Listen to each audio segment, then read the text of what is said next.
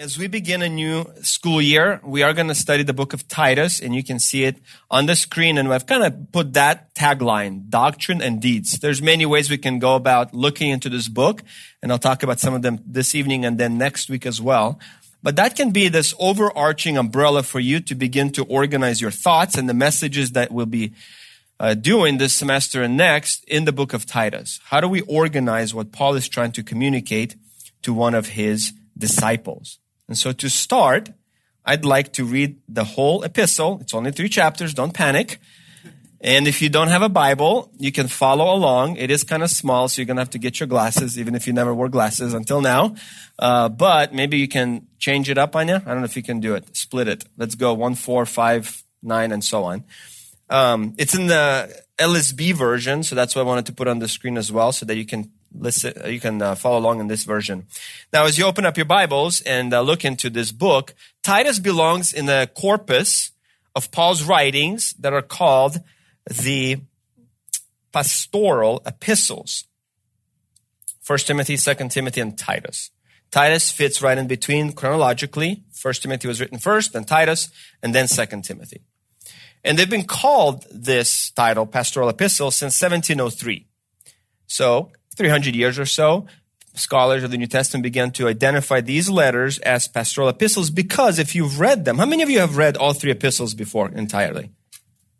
Okay, a good number of you. If you've read them before, you know that there's something different about these 3 books when you compare it to Romans or Corinthians or any of the other Paul's letters. Thessalonians, for example. These are focused on the person who's leading the church.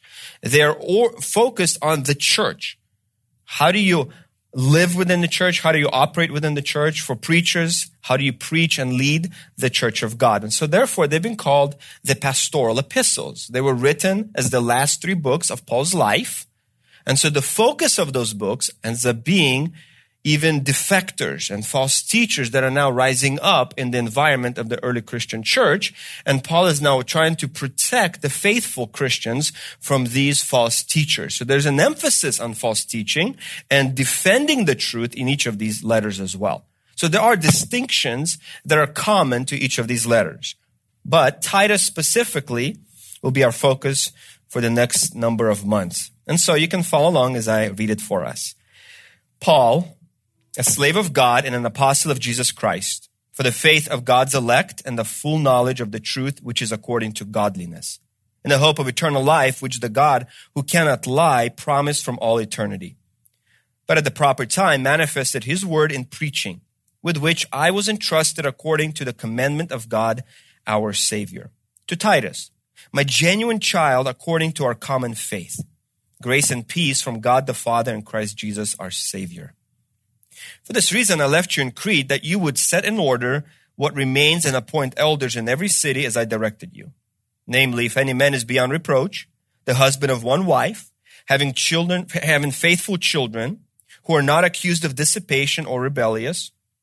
For the overseer must be beyond reproach as God's steward, not self-willed, not quick-tempered, not addicted to wine, not pugnacious, not fond of dishonest gain, but hospitable, loving what is good, sensible, righteous, holy, self-controlled, holding fast the faithful word which is in accordance with the teaching, so that he will be able both to exhort in sound doctrine and to reprove those who contradict. For there are many rebellious men, empty talkers and deceivers, especially those of the circumcision, who must be silenced because they are upsetting whole families, teaching things they should not teach for the sake of dishonest gain. One of themselves, a prophet of their own, said, Cretans are always liars, evil beasts, lazy gluttons. This testimony is true. For this reason, reprove them severely so that they may be sound in the faith, not paying attention to Jewish myths and commandments of men who turn away from the truth. To the pure, all things are pure. But to those who are defiled and unbelieving, nothing is pure. But both their mind and their conscience are defiled. They profess to know God, but by their works they deny him, being detestable and disobedient and unfit for any good work. But as for you, speak the things which are proper for sound doctrine. Older men are to be temperate, dignified, sensible, sound in faith, in love, in perseverance. Older women likewise are to be reverent in their behavior, not malicious gossips, nor enslaved to much wine, teaching what is good, so that they may instruct the young women in sensibility, to love their husbands, to love their children, to be sensible, pure, workers at home, kind, being subject to their own husbands, so that the word of God will not be slandered. Likewise, urge the younger men to be sensible. In all things, show yourself to be a model of good works, with purity in doctrine, dignified, sound in word which is irreproachable, so that the opponent will be put to shame, having nothing bad to say about us. Urge slaves to be subject to their own masters in everything, to be pleasing, not contradicting, not pilfering, but demonstrating all good faith, so that they will adorn the doctrine of God our Savior in everything. For the grace of God has appeared, bringing salvation to all men, instructing us, denying ungodliness and worldly desires. We should live sensibly, righteously, and godly in the present age, looking for the blessed hope and the appearing of the glory of our great God and Savior, Jesus Christ, who gave himself for us, that he might redeem us from all lawlessness, and to purify for himself a people for his own possession, zealous for good works. These things speak and exhort and reprove with all authority. Let no one disregard you. Remind them to be subject to rulers, to authorities, to be obedient, to be ready for every good work, to slander no one, to be peaceable, considerate, demonstrating all gentleness to all men. For we ourselves also once were foolish, disobedient, deceived, enslaved to various lusts and pleasures, spending our life in malice and envy, despicable, hating one another. But when the kindness and affection of God our Savior appeared, he saved us, not by works which we did in righteousness, but according to his mercy through the washing of regeneration and renewing by the Holy Spirit, whom he poured out upon us richly through Jesus Christ our Savior, so that having been justified by his grace, we would become heirs according to the hope of eternal life. This is a trustworthy saying, and concerning these things I want you to speak confidently, so that those who have believed God will be intent to lead in good works. These things are good and profitable for men. But avoid foolish controversies and genealogies and strife and conflicts about the law, for they are unprofitable and worthless. Reject a factious man after a first and second warning, knowing that such a man is perverted and is sinning, being self-condemned. When I send Artemas or Tychicus to you, be diligent to come to me at Nicopolis, for I have decided to spend the winter there. Diligently help send Zenas the lawyer and Apollos on their way, so that nothing is lacking for them. And our people must also learn to lead in good works, to meet pressing needs, so that they will not be unfruitful. All who are with me greet you. Greet those who love us in the faith. Grace be with you all. Typically in the first century church, you would have heard scripture, not read scripture. Because paper was expensive, ink was expensive, and so most people didn't own Bibles. And so a typical Sunday experience would be when you would hear scripture. A letter that's personal, like Titus or Timothy, would be slightly different. They were sent directly to those individuals. Nevertheless, the tradition of early Christianity is that letters were circulated throughout the Roman Empire from church to church so that everybody could benefit from the same writing by the apostles. And so what we just did is exactly how the first century church would have experienced scripture.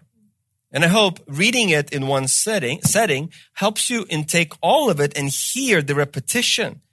I hope you now know why I put doctrine and deeds. Maybe I should have put works, but I tried to alliterate, as our tagline, because multiple times doctrine and works kept reappearing in this letter. And as Paul begins this letter, look at the very, very beginning of this letter. He says, Paul, a slave of God. As the author of this book, the very first thing that Paul wants to remind Titus of. Titus didn't forget this. Titus and Paul have known for about 25 years by the time this book is written. They've traveled all over the Roman Empire.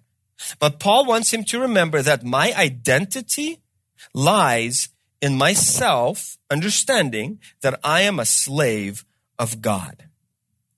That is an identity statement because slaves lacked freedom. They were possessed or they were owned by the owner. And so Paul wants Titus to remember that I belong to God. Now, this is the only place in all of Paul's writings where he says, I'm a slave of God. He typically says, I'm a slave of Jesus Christ. So the question is, why would he do that? Why change from Christ to God?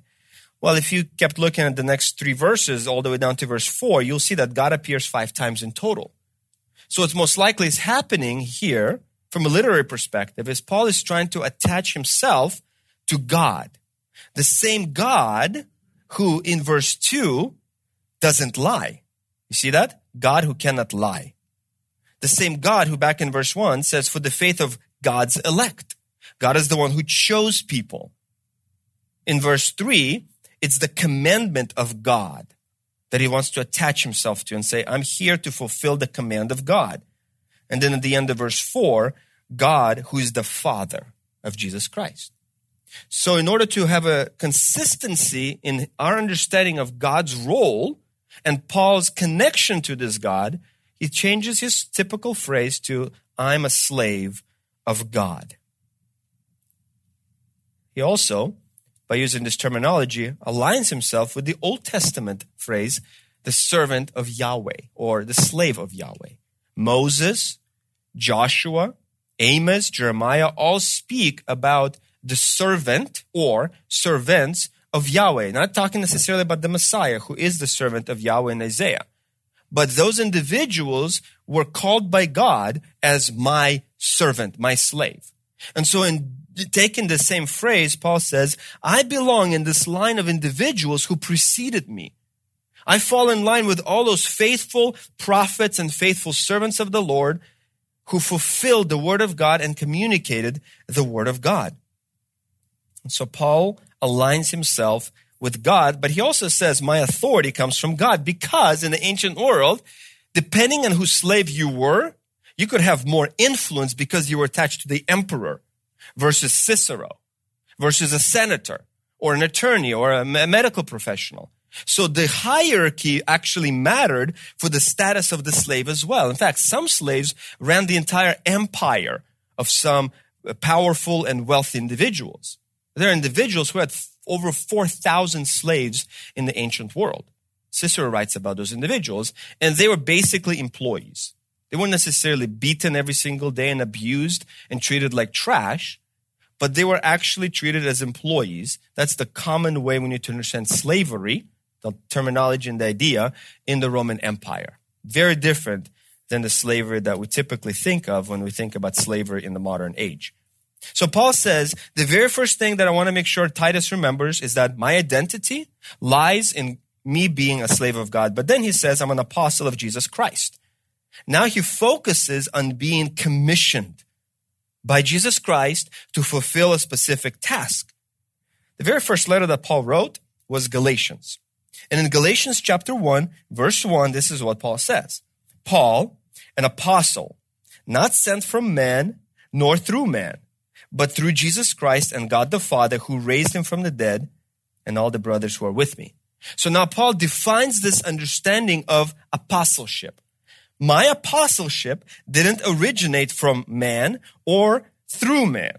In other words, my authority doesn't come from any human being. It comes directly from God or Jesus Christ in Titus chapter 1.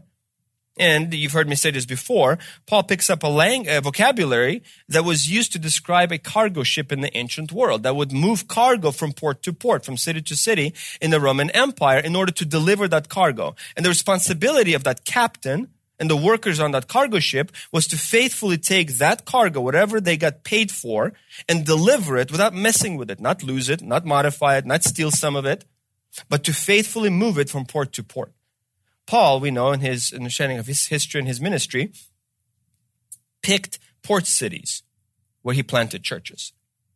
And so in that sense, even that strategy, his philosophy of ministry, aligns with the vocabulary that he uses, because he views himself as the cargo of the gospel. who's commissioned by Jesus Christ directly to move that truth from place to place. But Paul needed help. Enter Titus. And so he says in verse 4, to Titus, my genuine child, according to our common faith. Titus is mentioned 12 times in the New Testament. 2 Corinthians 2, 7, 8, 12, Galatians 2, and in this passage. He is uniquely omitted from the book of Acts. And we'll talk about that in just a second. He has a Greek name, Titus, a famous name. One of the most famous Roman emperors, who was a general before he became an emperor, was Titus. He actually was the one who defeated the Jews in the Jewish war between 66 and 74 AD, first century. And so that made him famous, and he was a Roman emperor.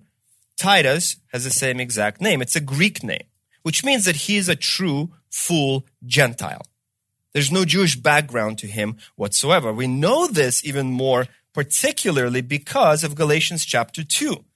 In Galatians chapter 2, which takes place probably in late 40s, AD 40s, Paul says in verse 1, after 14 years, I went to Jerusalem with Barnabas and Titus, and I went up because of a revelation. And I laid out to them the gospel which I preach among the Gentiles. But I did so in private to those who were of reputation, lest somehow I may be running or had run in vain. But not even Titus, who was with me, though he was a Greek, was compelled to be circumcised. What's happening in Galatians chapter 2 is a debate between the apostles. If a Gentile becomes a Christian, do we need to force them to be circumcised and keep the Old Testament law because they're entering the Judeo-Christian religion? Now, from our perspective, that was 2,000 years ago, there is no Judeo-Christian religion, right? There's a separation. There's Judaism and there's Christianity.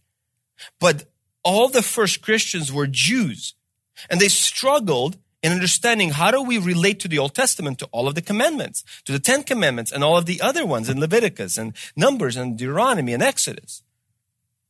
And so as the church began to grow, about 20 years after Jesus' ascension, these debates began to surface. And so Galatians 2 is this debate. And so Paul, representing, let's just say, Gentile Christianity, he says, I'm an apostle to the Gentiles. Peter's an apostle to the Jews. I'm an apostle to the Gentiles. In other words, my primary focus is the Gentile mission. And so he says, we should not be forcing them to be circumcised. We're not making them converts to Judaism. We're making them converts to Christ. And Christ doesn't demand circumcision. So he says, I'm going to bring an exhibit with me. Exhibit A is Titus. And so he takes Barnabas, who's a Jew, and brings Titus with him in order to demonstrate to these other apostles why what some of them are trying to force the new converts to do is wrong. And so there's a discussion. You can read the rest of Galatians 2. You can read Acts 15 as well. Different time, similar debate that takes place in early Christianity. But what we see happening here is by the time Titus is written, by the time Galatians 2 happens, Paul and Titus have known each other since probably for about 8 years. Since AD 43. So about 20 years by the time this book is written. Okay, 20, 25 years or so as he gets into the end of his life. So 20 years by the time Titus is written, 25 years by the time Paul dies, and Titus continues to do ministry. And what you realize about Titus is that Titus was saved in the city called Antioch in Syria. Now, if you look at Acts 11, that's a very important city in early Christianity because the very first Christ followers were called Christians for the very first time in Antioch. So as their testimony spread in the city of Antioch, their enemies, the neighbors who were listening to them talk about Christ, began to call them, oh, they're little Christians. They're Christians. They are followers of Christ. It was a derogatory term initially. We adopt it positively now, but initially it was a derogatory term against these Christians. Titus would have been one of those individuals in Antioch saved under the ministry of Paul, who was ministering with Barnabas. It was also from Antioch that the very first missionaries, Paul and Barnabas, were sent on their first missionary journey. Now, why is Titus omitted from the book of Acts? Acts 11 is what we're talking about. There's a lot of chapters after Acts 11. And Titus appears nowhere in those chapters. Probably the most reasonable hypothesis is because Luke wrote Acts. And many scholars believe Luke and Titus are brothers. And because Luke didn't want to be the center of that story, oftentimes you'll read, we entered the ship. We went from this city to another city. The we is Luke, including himself, in the group who's traveling with Paul. He doesn't name himself. And so in order to not have any spotlight on himself or his family member, Titus, he never mentions him. Even though historically we have to put him into some of the stories in the book of Acts. So that's probably the best explanation of why he's not in the book of Acts. But you have to know this, that Galatians 2 takes place in the year 49. He gets saved in the year 43, so about 6 years as a believer. Paul has been ministering since the year 35, so about 15 years of ministry. In 15 years of ministry, there are dozens of Christians saved through Paul. There are churches planted all over the empire. The first missionary journey has happened. The second missionary journey has happened by the time Galatians 2 happens. And Paul brings two people. Barnabas, his very first Christian friend, find that out in Acts 9. The first person who believed that Paul truly became a Christian. And he brought him into the Christian church and he vouched for him with the apostles when it says everybody was afraid of him. And so that's his first mentor, his first Christian friend. So of course you honor him by taking him on a trip with you to Jerusalem to appear before all of the other apostles and defend the gospel by grace through faith, not by circumcision. And then he chooses Titus and nobody else. So now you have to stop and think, what is so important and valuable about Titus that Paul would pick him above hundreds of other converts from all these different churches to take him as a, let's call it specimen or exhibit A, to show this is a Gentile convert. This is what he looks like, and this is why we should not be forcing them to be circumcised. And we'll find out that Titus was unique as we look into his ministry story. You see, Paul and Titus' story begins as their ministry converges in Corinth. How many of you have read the book 1 Corinthians? Awesome. Now, when you read that book, do you walk away thinking, I want Grace Church to be just like the church in Corinth? Right? I'm glad. I hope everybody says never.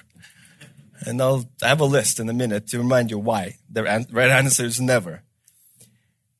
So Paul, if you look at 1 Corinthians 16, says, I'm going to send you Timothy.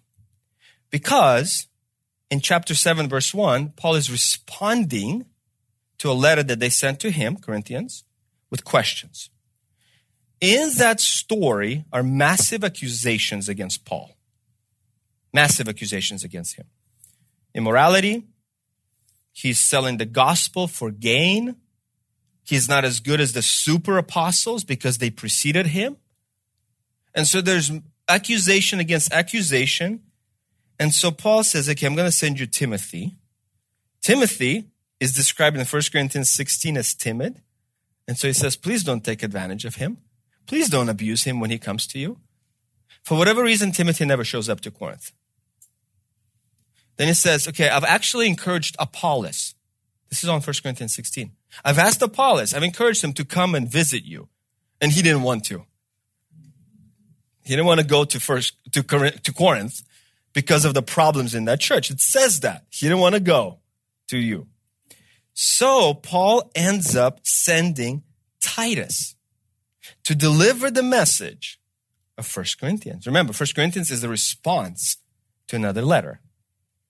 And so, yes, he was third in line. That's fine. If you know Apollos, you know why Apollos would have been selected. Acts 18, mighty in scriptures, fantastic preacher, knew his Old Testament really well. So he could have dealt with the issues. Timothy, we know from the first and second book of Timothy that he was also extremely effective. But ultimately, Titus gets sent on this mission. And so what happens is in 2 Corinthians, this is now Titus has gone to the Corinthians, and Paul is trying to meet with him. Let me correct myself. Paul is sending him on this mission, but before he gets there, he wants to meet with him. Okay, and so he wants to meet with him in order to probably prepare him for whatever he's about to experience. And so if you look at 2 Corinthians, and you look at chapter 2, he was supposed to meet with Titus at Troas, verse 12 of chapter 2 of 2 Corinthians. 2 Corinthians 2:12. When I came to Troas for the gospel of Christ, and when a door was opened for me in the Lord, I had no rest for my spirit. I was restless, not finding Titus my brother. But saying farewell to them, I went to Macedonia. So Paul wanted to meet with Titus at Troas before Titus would make his way to Corinth, because they missed each other somehow. Troas was a port. He would have had to go to Troas in order to get to Corinth. Paul was going to go to Troas to meet him and then do his other journey, Macedonia being next. And he thought I could find him in Troas. They missed each other. We don't know exactly what happened, but you can see Paul's heart. It's restless. So restless that he says in verse 12, a door was wide open for me in the Lord. There was a ton of ministry I could have done at Troas. But because I was so discouraged and distraught for not meeting Titus, I decided to leave. So now you get a glimpse into the relationship between Paul and Titus. It's a relationship built on trust and certainly affection. Now, if you look at chapter 8 of 2 Corinthians and verse 17, it says this. Well, verse 16, Titus is introduced again. For he not only accepted our plea, but being himself very earnest, he had gone out to you out of his own accord. So now he's going back to Corinth on his own volition because he's so earnest in trying to fulfill the mission that he was asked to do. The mission being, they are collecting money for the poor church in Jerusalem that is going through severe poverty. And so Paul is collecting money from Rome, from the Macedonians and Philippi, and now he wants Corinth to help as well. But here's what you need to pay attention to. Go back to chapter 7 for just a second. In chapter 7, verse 5. If you've ever done any counseling and somebody is really discouraged, you typically take them to 2 Corinthians 7. And you basically say, the God of all comfort, who comforts everybody, is going to comfort you as well. Okay? But it's also a passage on true, genuine repentance. And so look at verse 5 of 2 Corinthians 7. Even when we came to Macedonia, our flesh had no rest, but we were afflicted on every side, conflicts without fears within. But God, who comforts the humbled, comforted us by the coming of Titus. So now the way Paul is finding comfort is because of the appearance of Titus in his life. And not only by his coming, but also by the comfort with which he was comforted in you as he reported to us your longing, the desire to see Paul, your mourning over the sin of 1 Corinthians, your zeal for me, again, a desire to see Paul, so that I rejoiced even more. For though I caused you sorrow by my letter, 1 Corinthians, I don't regret it. Though I did regret it, for I see that that letter caused you sorrow, but only for a while. I now rejoice, not that you were made sorrowful, but that you were made sorrowful to repentance. So now what's happening here is this. Titus successfully entered Corinth, delivered the letter, and explained to them the issues that Paul wanted him to deal with. All the accusations that were making against him. And he successfully was able to shepherd the whole church in Corinth, such that 2 Corinthians 7 says they repented. Now they now wanted to see Paul. They had a zeal for Paul, and they were comforted. Titus was comforted with their response, and Paul is now being comforted not only because he saw Titus and heard about the resolution that happened, but also because of their genuine repentance. I hope you can pause and reflect on this friendship between Paul and Titus and say, do I find as much joy in my Christian relationships? Do I long to see Christians that I minister with On Fridays, on Sundays, on Wednesdays? Do I really long to spend time with other believers because they comfort me and encourage me? Or is this another thing to do because it's religious, because it makes me feel good about myself, because it's church, and so I have to do it? You see, Paul and Titus, Paul was sad. He said, I'm not even going to do any more ministry in Troas. I'm leaving because I can't find Titus. And then the flip side in chapter 7, I'm so encouraged because of Titus and because of your repentance. I think there's a lesson here in relationships, that we need to invest into our relationships and find joy in co-laboring with one another in the gospel. After 2 Corinthians was written, just a couple years later, Paul is imprisoned in Caesarea for 2 years and then in Rome for 2 years. And that takes us to the ending of the book of Acts. Paul writes the books of Ephesians, Colossians, Philippians, and Philemon in that time period in Rome in those 2 years. And it takes us to about the year 62 AD, about a year before Titus is written. And so now Paul has just been released from prison, the end of Acts 28, and he decides to do more ministry. And he'll have another 5 or 6 years of ministry before he's executed. Now, the question is, after 25 years of ministry, what is Paul going to do next? By this point, he's covered most of the Eastern Roman Empire. And he's always had his eyes set on the far west, which is Spain in that time period. And so in Romans 15, for example, he says, I make it my ambition to proclaim the gospel not where Christ was already named, so that I would not build on another man's foundation.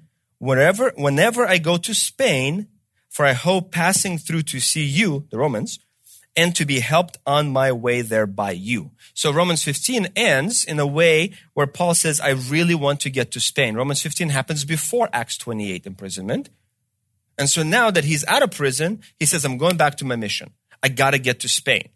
We know from early church history that Paul did get to Spain and fulfilled his mission. Now, in between Acts 28 and Spain, Paul ends up in what's called the area of the Lycus Valley. There should be a map of that in front of you. That's the region, and you can see all those stars. Those are the churches of Revelations 2 and 3. So Paul is released from the Roman prison about the year 62, and then he makes his way to Turkey, Asia Minor, right over there, and ends up starting those churches that ultimately end up mentioned in Revelation 2 and 3. That would have taken some time to do that. And so if you look at 1 Timothy, 2 Timothy, and Titus, there are multiple times where Paul leaves one city and goes to another city, leaves one of his associates, Titus, Tychicus, Timothy, says, okay, you got to take care of some business here while I'm going to go over there. Because Paul is really committed to making his final stop being Spain. Well, after he does get to Spain, he goes back to Greece. And most likely he's rearrested by the year 67 and imprisoned by Nero and then ultimately executed about the same time as Peter. In 2 Timothy chapter 4, those are his final words. He says in verse 10, Demas, having loved this present age, has deserted me and went to Thessalonica. Crescens went to Galatia, Titus to Dalmatia. Only Luke is with me. You could interpret that and say all three abandoned him. But you have to be careful because he says, Demas, the reason he left me is because he loved this present age. Whereas Crescens, he went to Galatia, Titus to Dalmatia. There's no reason given why they went to those places. So we have to assume that they went there to do ministry. That's the best way to understand the language that's written here in the original. And then you have to pause and say this. So if Paul knew and Titus knew that this is the end of Paul's life, he'd be executed within a couple months. Wouldn't you want to spend time with your mentor, with the man who brought you to the Lord? Say, Paul, don't send me to Dalmatia. I don't want to go there. I want to spend time with you. Luke gets to stay. Why can't I stay? Why does my older brother get to stay? Send him. But you also have to understand, the mission to advance the gospel was more important. And so Titus understood, I may never see Paul again, but I'm going to take the gospel where I believe it needs to be taken and where Paul, my mentor, is sending me. As you look at the life of Titus, he wasn't an author. He didn't write a single letter. It never says that he was a powerful preacher. It never says that he was mighty in scriptures. It never gives them this clout of influence over a region, even like Timothy gets and others. Priscilla and Aquila, the church planting couple. There are other people in the New Testament who get a lot more publicity as being famous and influential. Titus gets mentioned here briefly, here briefly, here briefly, and that's it. But when you look at the missions that Paul sent Titus on, they were the most difficult. Who wants to go to Corinth? Chapter 1 tells us that they are fighting with each other. Paul barely says hello to them in chapter 1, and immediately, you guys are fighting. I'm of Apollos, I'm of Peter, I'm of Paul, I'm of Christ. I'm the best of y'all. And so he says, stop it. Who am I? I didn't even baptize any of you except, well, that guy, that guy, that guy, that guy. But the rest of you I didn't baptize. Paul's memory was failing, I think. But chapter 1, there's factions. You move forward and they're self-promoting themselves through the use of spiritual gifts. Just imagine somebody bumping MacArthur on Sunday morning and pushing himself into the pulpit because he also has a spiritual gift of preaching. And they're doing this with new revelation, with prophecy, with tongues. This was happening in the church. Paul said, I got to give you guys rules. 1 Corinthians 14. It's all about rules. Okay, one person, then the next person gets to prophesy, and at most 3 people per service. And if you're doing this in a foreign language, okay, make sure you brought a translator with you. Because then somebody walks in and says, these are crazies. That's the word he uses. A bunch of the word is madmen. Crazy people in church. That's what the pagans will call you, who are even more crazy if you actually understand pagan religion in the first century. But that's what they were doing. They were suing each other in chapter 6. They were forbidding divorce, and others were divorcing. They were prohibiting marriage. Others were marrying unbelievers. They were engaging in sexual immorality. They were enslaved to massive addictions in chapter 10. They refused to practice church discipline on a man who was sleeping with his stepmom in chapter 5. They were abusing their Christian liberties. They weren't following gender roles, such that Paul says in chapter 16, verse 13, act like men. Some of them the rich refused to have the Lord's Supper with the poor. Others were getting drunk at the Lord's Supper, and God killed them for it. Chapter 11. Others were rejecting the resurrection in chapter 15. This is Corinth. I don't think we'd get 233 people join our church last Sunday if that was Grace Church. And Paul sends Titus to fix it. And in chapter 7 of 2 Corinthians, it says he fixed it. And there were 4 letters written. That's the best reconstruction of the information we have between Corinthians and Paul. We only have 2 of them, but we know that they reconciled and all things went well. And so now, Paul found a new mission for him. And the new mission being Crete. And you heard me read. Let me remind you a couple of things. Verse 12. Even their own prophet says this about the Cretans. They're liars, evil beasts, lazy gluttons. Verse 10. They are rebellious, empty talkers, deceivers. They must be silenced because they are upsetting entire families. They're doing all this for dishonest gain. Verse 11. Verse 16, they profess to know God, but by their deeds they deny him. They are detestable, disobedient, worthless for any good work. And what does Paul tell him to do in verse 5? Right after the little introduction, he says this. This is why I left you at Crete. Set things in order and appoint elders in every church. So while Titus isn't an author, isn't a popular preacher, he's a man who sent on the most difficult missions by Paul, and he got things done. And he did this, according to the New Testament, in Jerusalem, in Antioch, in Corinth, in Ephesus, in Crete, and in Rome. And all those cities should ring a bell important cities in the early church. And the friendship between Paul and Titus lasted for 25 years before Paul dies. And as Paul describes him in various passages, he says he's his true child, his brother, his fellow worker, his partner in the Lord, the one who comforts me, the one who's earnest for ministry, the one who's a man of integrity.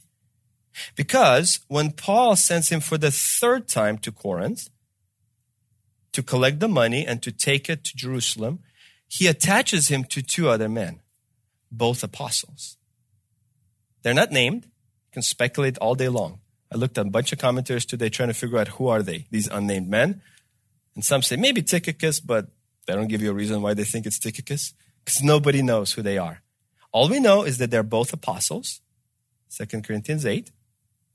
It's like traveling with MacArthur and Chris Hamilton on a journey. You get these two individuals who are influential, and you, Titus, young guy, yeah, you get sent here and here, but you get attached to two apostles, and your job is to go to Rome and collect money, to go to Philippi and collect money with these guys, to go to Corinth and collect money, and then take it to Jerusalem. He was trusted. He didn't put two men for accountability necessarily because he thought Titus would steal. It's because the Corinthians had already accused Paul of doing the gospel work for dishonest gain. He didn't want that same reputation to be attached to Titus. And so he says, he's a man of integrity, but for the sake of accountability, I'm going to put two apostles with him to be the journeyman with him. This is Titus, who is described as follows: a man of force, who knew how to drive things through, a lieutenant, a man to be counted on in a time of emergency. And so now there's an emergency in Crete. Multiple churches have started, and there's chaos. And Paul says, Titus, fix it. And so for the next few months, we're going to look at what Titus did and had to do. And the commands that Paul gives is an insight to what was happening in the church and what Paul expected the church to be like on Crete. Lord God, we thank you for Titus. We thank you for this book that Paul wrote shortly before his own death, that we get to understand what the true Christian life looks like. That it is based on our doctrine, that is demonstrated through our deeds. It's not just about what we believe, it's how we live. It's when that truth makes its way into our lives. And people look, and when they hear us confess that Jesus Christ is our Savior, saving us from hell and from judgment and from sin, He's the only Savior. When we say those truths, our lives support it. And so as we look into the book of Titus, I ask that all of us would be willing to truly evaluate ourselves against this model that Paul sets up in Titus and for Titus. What does a young man look like? What does an older man look like? What does a young woman look like in the church? What does an older woman look like? How do you operate in an employment environment? How do you operate in a family? How do you operate as a pastor, as a deacon, as an elder? Lord God, teach us lessons that are appropriate for our place in life and change us because of the book that Paul wrote to his disciple Titus. Amen.